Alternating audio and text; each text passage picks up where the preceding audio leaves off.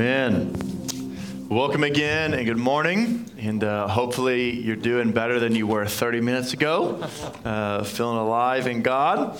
My name's Tyler Hardy. I'm the lead pastor here at Antioch. And again, if you're new with us, just a guest, we are so thankful that you're here. And my encouragement to you would be this. If you're a college student, a family, whatever, is that whether it's this church, another church, but you would actually be invested in the local church in the city. So don't be someone that actually just attends church. Be someone that's actually invested in church, which means you actually give of yourself. You give of yourself to the people.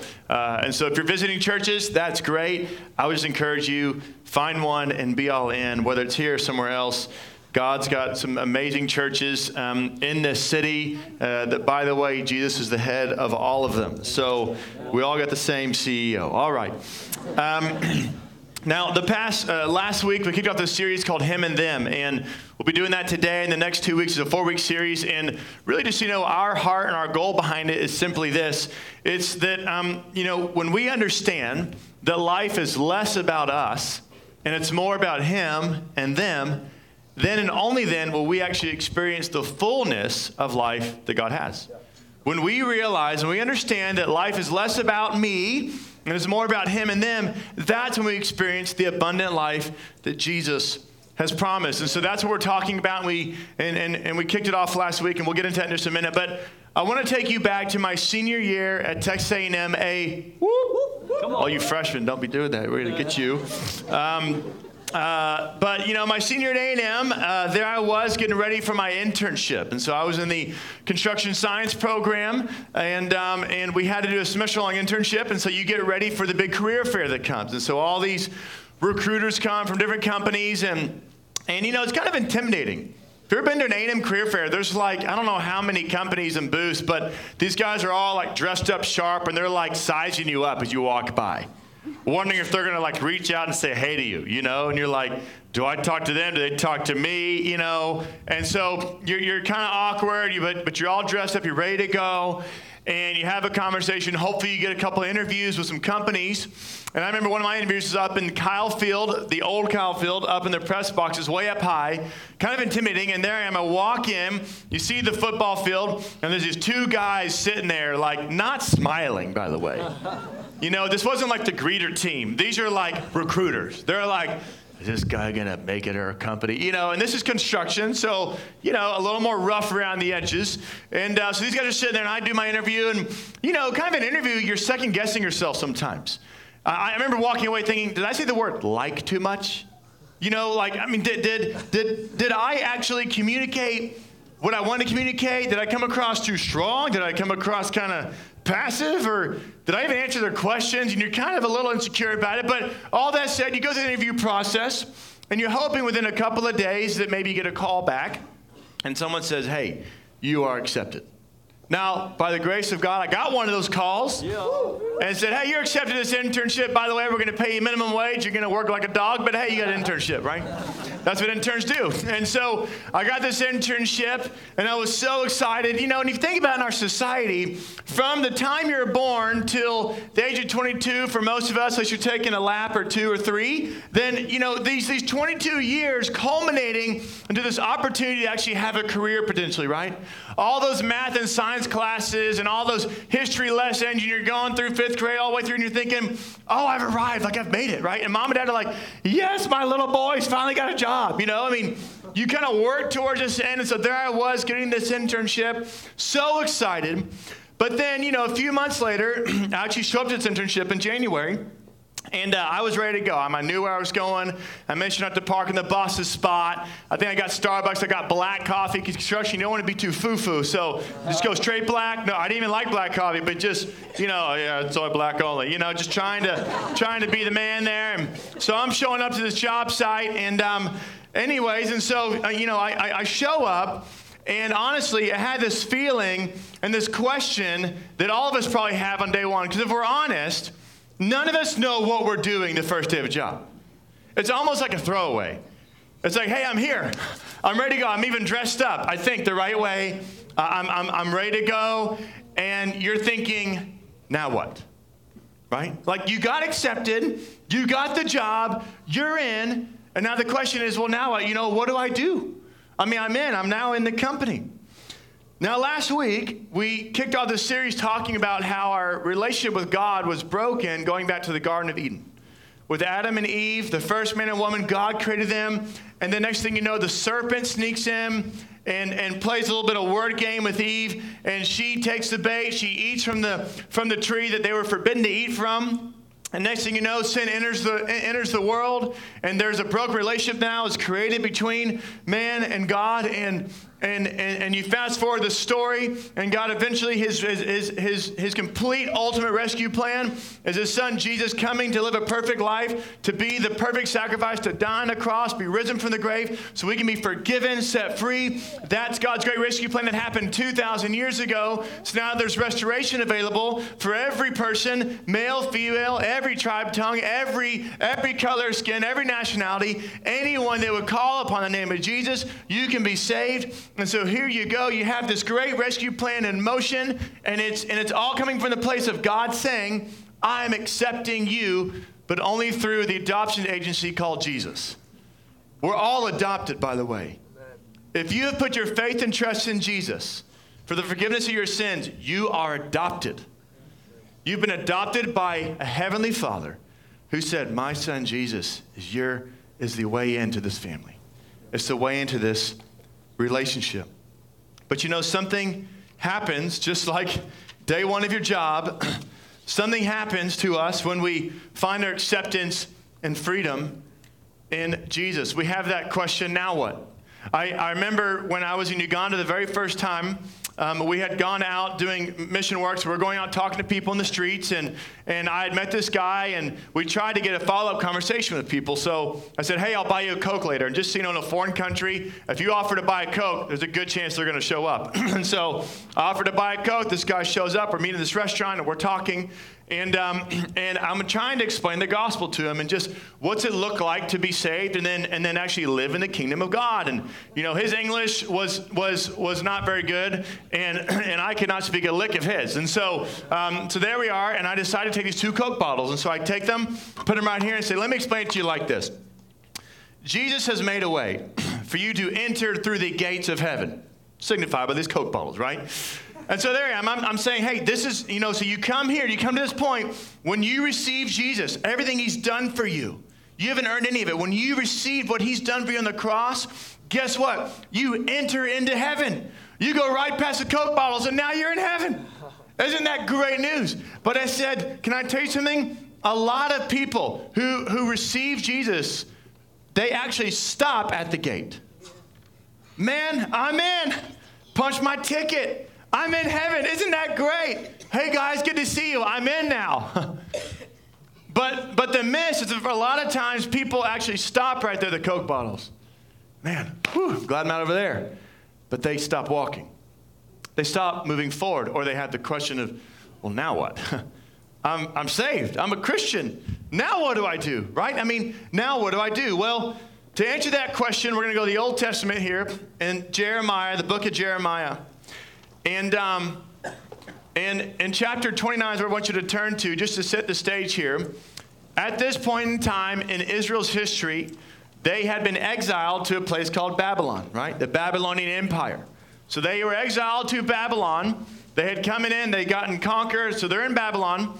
And Jeremiah 29 is a letter that the prophet Jeremiah is writing as he's hearing from God, writing to the elders and leaders of Israel that are in Babylon, that are in exile. He's writing a letter to them. And this is what he says in Jeremiah 29, verse 10. For thus says the Lord, when 70 years are completed for Babylon, I will visit you, and I will fulfill to you my promise and bring you back to this place. Let's pause there. He's writing to people who have been exiled, who have not been free to worship, not been free to do their own thing. They're living underneath a foreign dictator. And they get a letter from the prophet Jeremiah. Hey, when 7 years is up, you guys are going home. Now that's exciting. That's something to be expectant about. And so I imagine at the time, they were probably getting pretty pumped up. It's like year 69, 5 months. We got 7 months to go, people. We can endure anything, Now, some people didn't believe him probably. But if you believe that, you said, hey, there's an end coming. God is promising us, just like he's promised before, to set us free. He's going to set us free. He's going to return us back to our homeland. So here you have these people that they hear this promise, and then the following verses on the back end of this promise of freedom, this is what it says in verse 11 through 13, a familiar passage for us. For I know the plans I have for you, declares the Lord, plans for welfare, not for evil, to give you a future and a hope. Then you will call upon me and come and pray to me, and I will hear you. You will seek me and find me when you seek me with all your heart. You see, God has a plan and a purpose for each of us. We may have heard this passage many a times. Hey, the Lord has good things for you, right? For I know the plans I have for you. Like, we want to say that, and that's encouraging, and it's true. It is true. God has amazing plans and purposes for your life, which is why I can say every single person that's been created throughout history, there was a plan and a purpose put on their life. Like, God has value and worth on every single human being, which is why we have value and worth for every single being, no matter where you're coming from. There is a worth on your life. And what the enemy wants to do is to actually tell you that actually you aren't worth anything. Right? Anyone that hears those voices, that is not from God, by the way. That is from the enemy. Anyone that says you are worthless, no one cares about you. All those statements, which, by the way, I'm guessing half the room has heard that from somebody, a coach, a parent, a friend, or just from the enemy. Like, you've heard that. Man, that's not true. God's heart is you matter. I sent my son for you so that you can be rescued, you can have life, you can be back in the family. Again, that is God's desire. So here it says we have amazing plans for us. But back to this question of I'm accepted. God has forgiven me. He's set me free through Jesus. Now what do I do? The answer to the now what is this: to get to know him. So when I illustrated that thing to the guy in Uganda about walking through the Coke bottles, hey man, you know this journey is? This is called living the kingdom life. The kingdom life is actually pursuing the king, a relationship with him and getting to know him. Yeah. If someone asks you the question, hey, what's the point of the Christian life? Well, these big philosophical questions, right? I got an answer for you. To be more like Jesus. By the way, he's the head, like Christian, like Christ. We want to be more like him. That's the goal, that's the desire, but you actually have to get to know him. It doesn't just come. It's kind of like marriage. You can actually get married, right? So my wife and I, on our wedding day, we took vows to each other. We said, I do. We made a covenant with one another and before God. We made a covenant right there in marriage. But you know what? You go on the honeymoon, you hang out, you get to know each other a little bit more. Next thing you know, a year, 2 years into your marriage, hey, we got this covenant. But all of a sudden, things could start getting a little more distant, right? That happens in marriages sometimes where, no, we had this covenant, but I'm not really sure we're in relationship. You can have a covenant, but not experience relationship. If you don't know that, just look at lots of marriages. You made a covenant, but you guys are like strangers. Or it can become, well, we're both house managers. We just kind of manage the house, manage the kids. That term is thrown around a lot. In parenting, we're not really in love. We're not really committed. We're not really in a relationship. We actually don't know you. Actually, my friends at work know me better than you know me. Even though we're in covenant. I'm not in covenant with them, but I'm in covenant here, but there's no relationship. It's the same thing with God. You can be accepted and pulled in the family of God, but not be working on the relationship. The goal has to be, we have to get to know him. To get to know him. Now I want to break down these kind of three phrases we see here in Jeremiah 29:12 because it's going to provide a little bit of a groundwork for us in regards to our desire to get to know God. And I would say that the first place you should start in your journey of getting to know God is to have a devotional life. A devotional life, meaning I will be clear that you should wake up in the morning and get to know him. If you think you'll get to know him over lunch, that probably won't happen often. Think you'll get to know him after your kids are in bed, you'll probably fall asleep. But getting to know him in the beginning of the day, I take the first fruits principle, which is I want to give God my best at the beginning of the day. My thoughts are actually the most fresh at the beginning of the day, not the end of the day. And I want to give God the first part of my day because I've got a whole day to live, and I want to make sure that I'm giving God priority in the morning to say, God, I need you to speak into my day. God, I need you to give clarity again through your word. God, I need to thank you that I'm alive today. I need to thank you that my kids slept last night. That's something to really celebrate, right?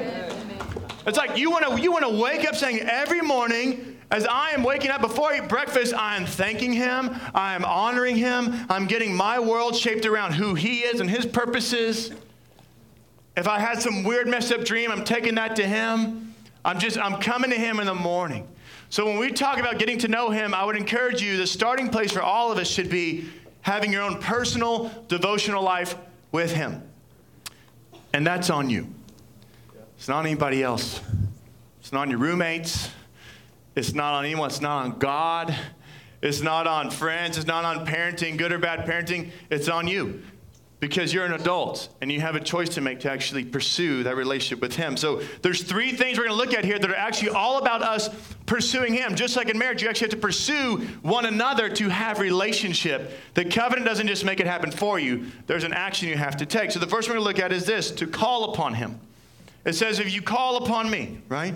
Now this verb, call, in Hebrew is kara, which sounds like a battle cry. I like that. Kara! It's just, yeah. And it's like, what that means is to call, to proclaim, to read aloud. It's like to call upon the Lord. Kara! It's like, I am calling upon him. We need to understand that calling upon the name of the Lord is more involved than just a mere petition towards God. Petition to be like, God, can you please do this? Can you please do this? Can I have that? And you're petitioning God? No. Calling upon the Lord is more involved than that. We're going to look at a few places in the scriptures that use this phrasing, call upon, all right? And in fact, the phrase call upon the Lord is used 11 times throughout the entire Bible.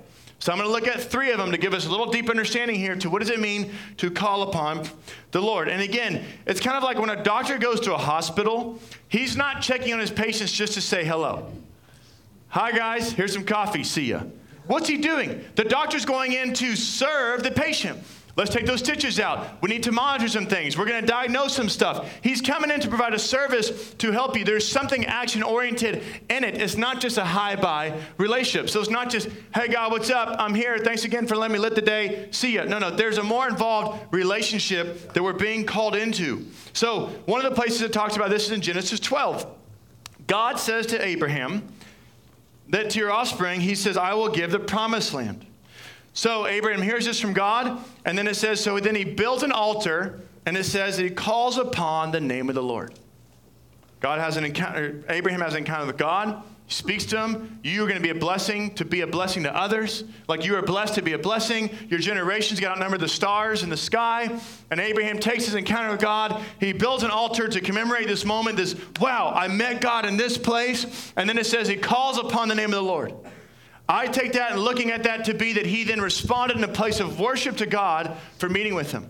We will oftentimes say that we are going after an encounter with God in worship. We want to encounter his presence, his goodness. And I believe Abraham did there, and that was his response. So you see it in the realm of worship.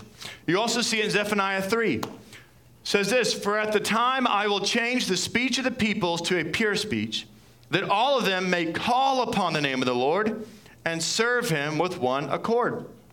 In Zephaniah 3, it sees that there is a calling upon the name of the Lord connected to serving God. And so another way to put it is when someone submits to the will of God, they are calling upon the name of the Lord. When you're getting underneath him, when you're there to actually serve him. In Acts 2, chapter 21, Peter is preaching to a crowd of people in the day of Pentecost, a very wild and crazy day. So there he is, and he's quoting the prophet Joel to these people that are all listening from the nations that are all gathered in Jerusalem. And he says this, and it shall come to pass that everyone who calls upon the name of the Lord shall be saved. Call upon the name of the Lord in a place of worship. Call upon the name of the Lord in a place of serving. Call upon the name of the Lord in a place of salvation. This calling upon God is acknowledging who he is and his character and his magnificence and what he's done. And you are going to him, I am here to serve you, Father.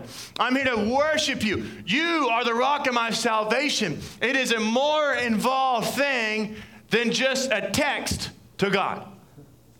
Thinking of you, right? Happy birthday. No. It's you're showing up to the party with God, missing it up at the party. You're not tipping your hat that you remembered them. It is a worshipful response to God.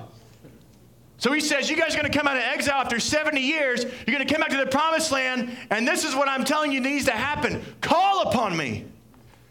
Which means worship me, honor me, serve me. This is what God is asking of us. So when you start your morning, I'll give you the 1, 2, 3. Start with calling upon him. turn on the music, open up the Psalms, read aloud, march around your house or apartment. I don't really care. Do something that you are saying, God, I'm here for you. Here for you. Everything else, put it away. Guys, lately I've had to turn my phone off. It's distracting, probably just for me, no one else. You know, a little email here, a little news update. Oh, what's going on? That little weather app, oh, that's funny text, a little picture from a friend. Those are all cute, but they're all secondary. Yeah, that's good. But when we try to mix in, hey, I can have a little bit of God. You know, in the Old Testament, guys, when the priest would come into the place, the temple, he was undistracted, undivided. There was nothing else hindering them. They actually washed their hands, make sure they're wearing the right deal. They were focused. And it's my time to go in there. You better be focused. You better be serious. None of this driving and just kind of, hey, God, no, there's a place of focus. Now, here's the deal. He's asking us to walk with him throughout the day. But there has to be a place where we're giving undivided attention. If you don't believe me, try being married, go on a date with your wife while texting, keeping up with the game, and actually just talking to your buddies, and all of a sudden you get done with that hour-and-a-half dinner, you guys have talked for 5 minutes, she's going to feel real loved, right? If you've done that, you've probably been smacked, slapped, or something else has happened, because it's not a good date, right? So just for a freebie, if you're out to dinner with somebody, put the phone away. Yeah. Or go to dinner by yourself. Yeah. Hi, it's me and my phone. That's cool. Do that, but don't pretend to be hanging out with someone. Yeah. It's driving me crazy. I'm seeing families all over our city that go to dinner. Boy, girl, mom, dad. This is fun. Oh, that's funny. That's cute. Oh, food. Yeah. Nah. And then they leave. That's embarrassing for a family. What are you doing? It's like we can't be doing that. You want to be salt and light? Actually engage in conversation with other humans. Yes. Wow, you must be a Christian. I know. The Bible talks about it. Talking to people, loving each other, interacting, communication. This is how to be salt and light. Okay, back to this. Come and pray to him. Sorry. Psalm 139, 22 to 24 says, search me, O God, and know my heart. Try me and know my thoughts. And see if there be any grievous way in me, and lead me in the way everlasting. Guys, let me tell you, you can just write this one down and put it on the sticky note on your Bible, wake up with your coffee, and then say, all right, it's time to go over Psalm 139, 22, 24 again. Search me, O God. Ooh, search me, O God. Know my heart. Okay, it's pretty wicked. Okay. I was angry. Okay, I watched them I shouldn't. Okay, yeah, I get it. Okay, yes. Lord, I repent. I confess. Your times with God, when he says, come and pray to me, you know what prayer should start with? Confession.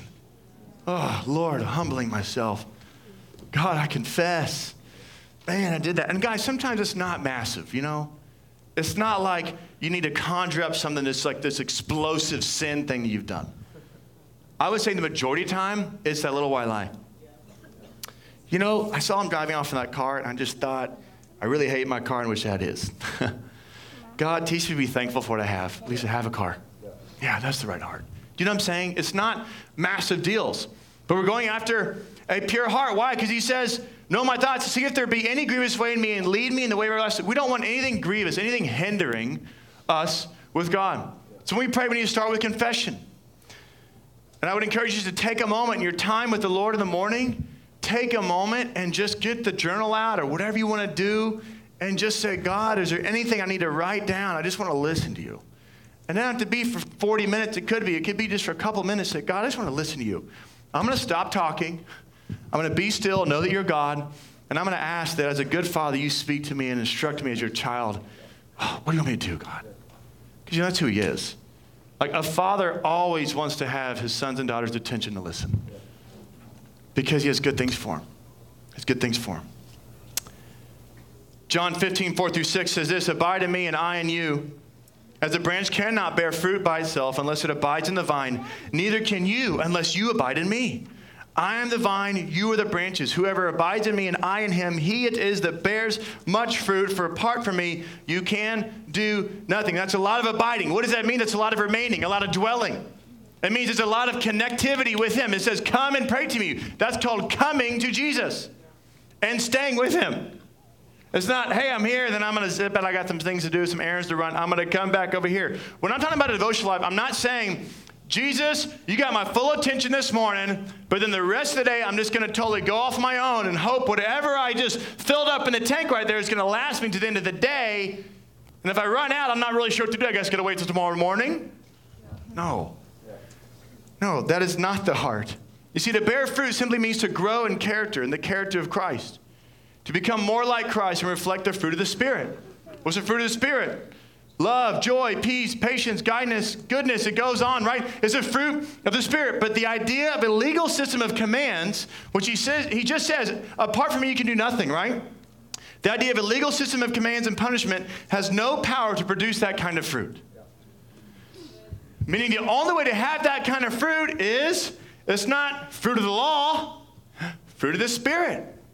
You actually have to be tethered to the Holy Spirit, or fruit of relationship. You can call it that. There's a relationship going on. It's how that fruit's produced. What's that mean? It means coming to Jesus is including him throughout your day. Including him throughout your day. There's a friend of mine years ago told me, he said when he would wake up, he'd pull out his, I know we don't do day planners anymore, but some of you do, some of you don't. But okay, pull out your digital planner, and he'd pull it out, and he'd see he's got an appointment here, a meeting here, a lunch here, a soccer practice he's coaching here. He'd look at it in the morning, literally the first 5 minutes of every morning, he'd be with God, he would get with them, and he'd say, all right, God, I need you to speak into this today. Here's what I've planned, but I need you to give me some clarity. So the Lord may say, cancel that. Or a lot of times he said the Lord would highlight a person to meet with, like this guy at lunch. And he'd say, hey, you need to ask him how his mom's doing. Who'd have never known that. But just ask the Lord, would you speak to me about this lunch appointment? Ask him about his mom. Really? Okay. And he'd ask him about his mom, and next thing you know, there's breakthrough, there's healing, vulnerability. Guys, if we just simply just say, you know what? We're making plans, that's great. Are we including Jesus in those plans? Include him in your plans. Include him in your day. Go to class. Hey, I've got this class on Tuesdays. Okay. God, is anything you want me to do in the class? You know that guy sits next to you? Just encourage him. You know that professor, he thinks everybody's against him? Go early and just say, man, thank you for teaching us. Thanks for taking the time to prepare for us. Yeah. You know how many professors get that? Get that where it's pure? Not, I'd like an A, so I'm going to go tell you how good you are. I mean, I don't want you to change my grade at all. I just want you to know that God sees you. I'm thankful for you. Thanks for teaching and bringing your excellence to work every day. Yeah. Wow, what a way to encourage someone. But you may not know that if you don't include Jesus into your day. So we're supposed to call upon the name of the Lord. We're supposed to come and pray to him. And the last one is this, to seek him. To seek him through his word. Psalm 119, 9 through 11. How can a young man keep his way pure? By guarding it according to your word. With my whole heart I seek you.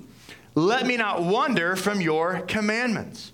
I've stored up your word in my heart, that I might not sin against you. How do you not sin? Have the word in your heart. How do you not wander away? You got to know the words. You don't wander away from his commandments. This is what we see in Psalm 119. It's about your heart engaging with the word, not just your mind. Did you know there's theologians that are not saved but know more about the Bible than you? Did you know you can actually know a lot about the Bible and a lot about God without knowing God? I've messed with them like, wow, you're really smart. Tell me, how has Jesus changed your life? What? I mean, they don't have a clue because it's not a relationship. It's just academic for them. You have to move away. It stays academic if it stays here. But God wants both. He's not just after your heart either. He's after your whole being. So what's the solution for us to live a pure life in business, in relationships with money? How do you know what to do and how to do it? The solution is to seek God in his word. To seek God in his word. But it's not just reading the word of God that's going to do it. It's actually applying it. Yeah. We can all read it like a good novel, but actually obeying it is a little trickier. That's good. You know, sometimes we get stuck on making decisions in life, all right? But let me encourage you with this. If you'll just pull out your Bible glasses, right? You say, hey, I don't know what to do. My roommates are really frustrated, angry at me right now. I'm not really sure what to do now. You know, what do I do? Oh, wait, God's word says something about that. You know, humble yourself, repent, seek forgiveness, deal with it. Oh, thanks for the glasses, God, right? Now, I mean, if you operate in life like that, wow, my children right now are crazy. What do I have no idea what to do. And it's like, Put the Bible glasses on. Oh, wait, Scripture talks about how children should be trained up in the Lord and what parents need to do. And, oh, thank you, God, you've already talked about it. Did you know God actually has an answer for everything you're asking about? Yeah. May not be the answer you want to hear. Yeah. Didn't say that. Right? You're just like, oh, man. Right? Jesus said, broad is the way that leads to destruction. Narrow and hard is what leads to life. So, guys, you receive Jesus, it ain't easy. Don't hear me say that it's easy, that it's all cool. It may be cool beans at times here at A&M and in this town because there's lots of people following Jesus, and we like that. But not everywhere is all nice to you when you follow Jesus. Just graduate and go somewhere else where there's not as many churches happening, and you'll find out. Then you realize, well, it's narrowed, and it's hard, but it leads to life. Leads to life. Guys, I can't encourage you enough to get this in you. Do not be the statistic that says you're a biblically literate culture or generation. Don't be that. Know what the Word says. Don't be so easily deceived. Eve was deceived because I'm not so sure she fully heard God, because the serpent came to her and said, hey, didn't God say you can't eat from any tree? He's twisting the words on her. No. And she communicated back, but there's something in her that was restless about it, which was, no, he said he can eat from everything, but just not this one. But if she fully got it in there, I'm not so sure she would have bit on that temptation. For us guys, we will bite on the wrong thing if we're not clear on what the right thing is. We have to get that into us. Jesus says in John 14:15, if you love me, you will keep my commandments. Did you know that's impossible? That's impossible to do alone. It's impossible to obey all the commandments alone. Because he follows that statement up in John 14:16 and 17. He says, I will ask the Father, and he will give you another helper to be with you forever. Not just when you're behaving, not just when you're in college, not just when everything's going well. He'll be with you forever. Even the Spirit of truth, whom the world cannot receive because it neither sees him or knows him. You know him, for he dwells with you and will be in you. Remember earlier Jesus said, abide in me, dwelling, remaining with. That same word here. The Holy Spirit is meant to dwell, to abide with us. Meaning this, God has pursued relationship with us. And the bottom line question is, what do we do on the other end of now what? Is, will we pursue him back? Yeah. Will we pursue him back? Just like in marriage, the marriage only works out if both are pursuing each other. I want us to stand as we close today. I have the band coming up. You know, as I was just going over this week, it just reminded me again of how simple God has made it. He's made a way. And even here in Jeremiah 29, to his people returning from exile who've already gained freedom, he says, if you'll just call upon me, if you'll come and pray to me, if you'll seek me, man, you're going to experience these good plans, these good purposes. You're going to have hope restored in your life. So just with fresh pair of eyes, I want to read this passage again to us as we close today. It says, Jeremiah 29:11-13, for I know the plans I have for you, declares the Lord. Plans for welfare, not for evil, to give you a future and a hope. Then you will call upon me and come and pray to me, and I will hear you. You will seek me and find me when you seek me with all your heart. With all your heart. The final step in all of this, the final catch is you got to give him everything. That's what he's asking. To experience the full relationship with God, you can't hold back. You can't hide. You got to give him everything. Jesus actually responded to someone's question when they were asked. He said, hey, Jesus, what's the greatest commandment? And in Mark 12:30-31, he said, to love the Lord your God with all your heart, soul, mind, and strength. To love your neighbor as yourself. What he was saying then was, you know how to experience full, abundant, obedient life is when you love him and love them, you'll get taken care of. When it's about him and them, and then I'm third in that equation, all of a sudden, that's where I experience life. There isn't life when you just consider yourself first. That's not how God made you. He wired you so that when you exalted him and gave him first place, and others second, yourself third, that's when you experience real fruit. Here's where we're going to end today. Usually we have prayer teams up here, but we're going to hold off on that today. I just want everyone to respond individually right now. As the team just plays a worship song, I just want us to respond to God with simply asking this question. God, is there anything in me, anything that is hindering my getting to know you? Is there anything in me that's hindering my relationship with you, God? Because I want to be free and clear of that. Just want to take time to respond to that. You can talk to God. You can ask him. You can pray. He'll actually speak to you. It may not be an audible voice. It may just be something in your heart. You just kind of know, okay, yeah, that's God. I think that's God. Or you highlight the scripture maybe to you. That's God wanting to speak to you this morning. It says that the sheep will know his voice. Know the voice of the shepherd. So this morning, that's what we want to do. We just want to end by just saying, God, anything in me, remove it from me, Lord. And then, God, I pray that you would not only remove those hindrances from us, Lord, but that you would also just put a fresh vision on us for getting to know you. That we won't enter the gates of the kingdom of God and then go 2 miles and then stop because we're bored, because we're tired, because we thought we figured it out. That we won't get saved and then all of a sudden we just kind of stay there. No, Lord, that we're constantly walking with you, moving towards you, getting to know you every day, every morning. That's who we are as a people. Help us, Lord. Help us to love you and obey you. Holy Spirit, we need your help. We can't do it alone. Come and meet with us in Jesus' name.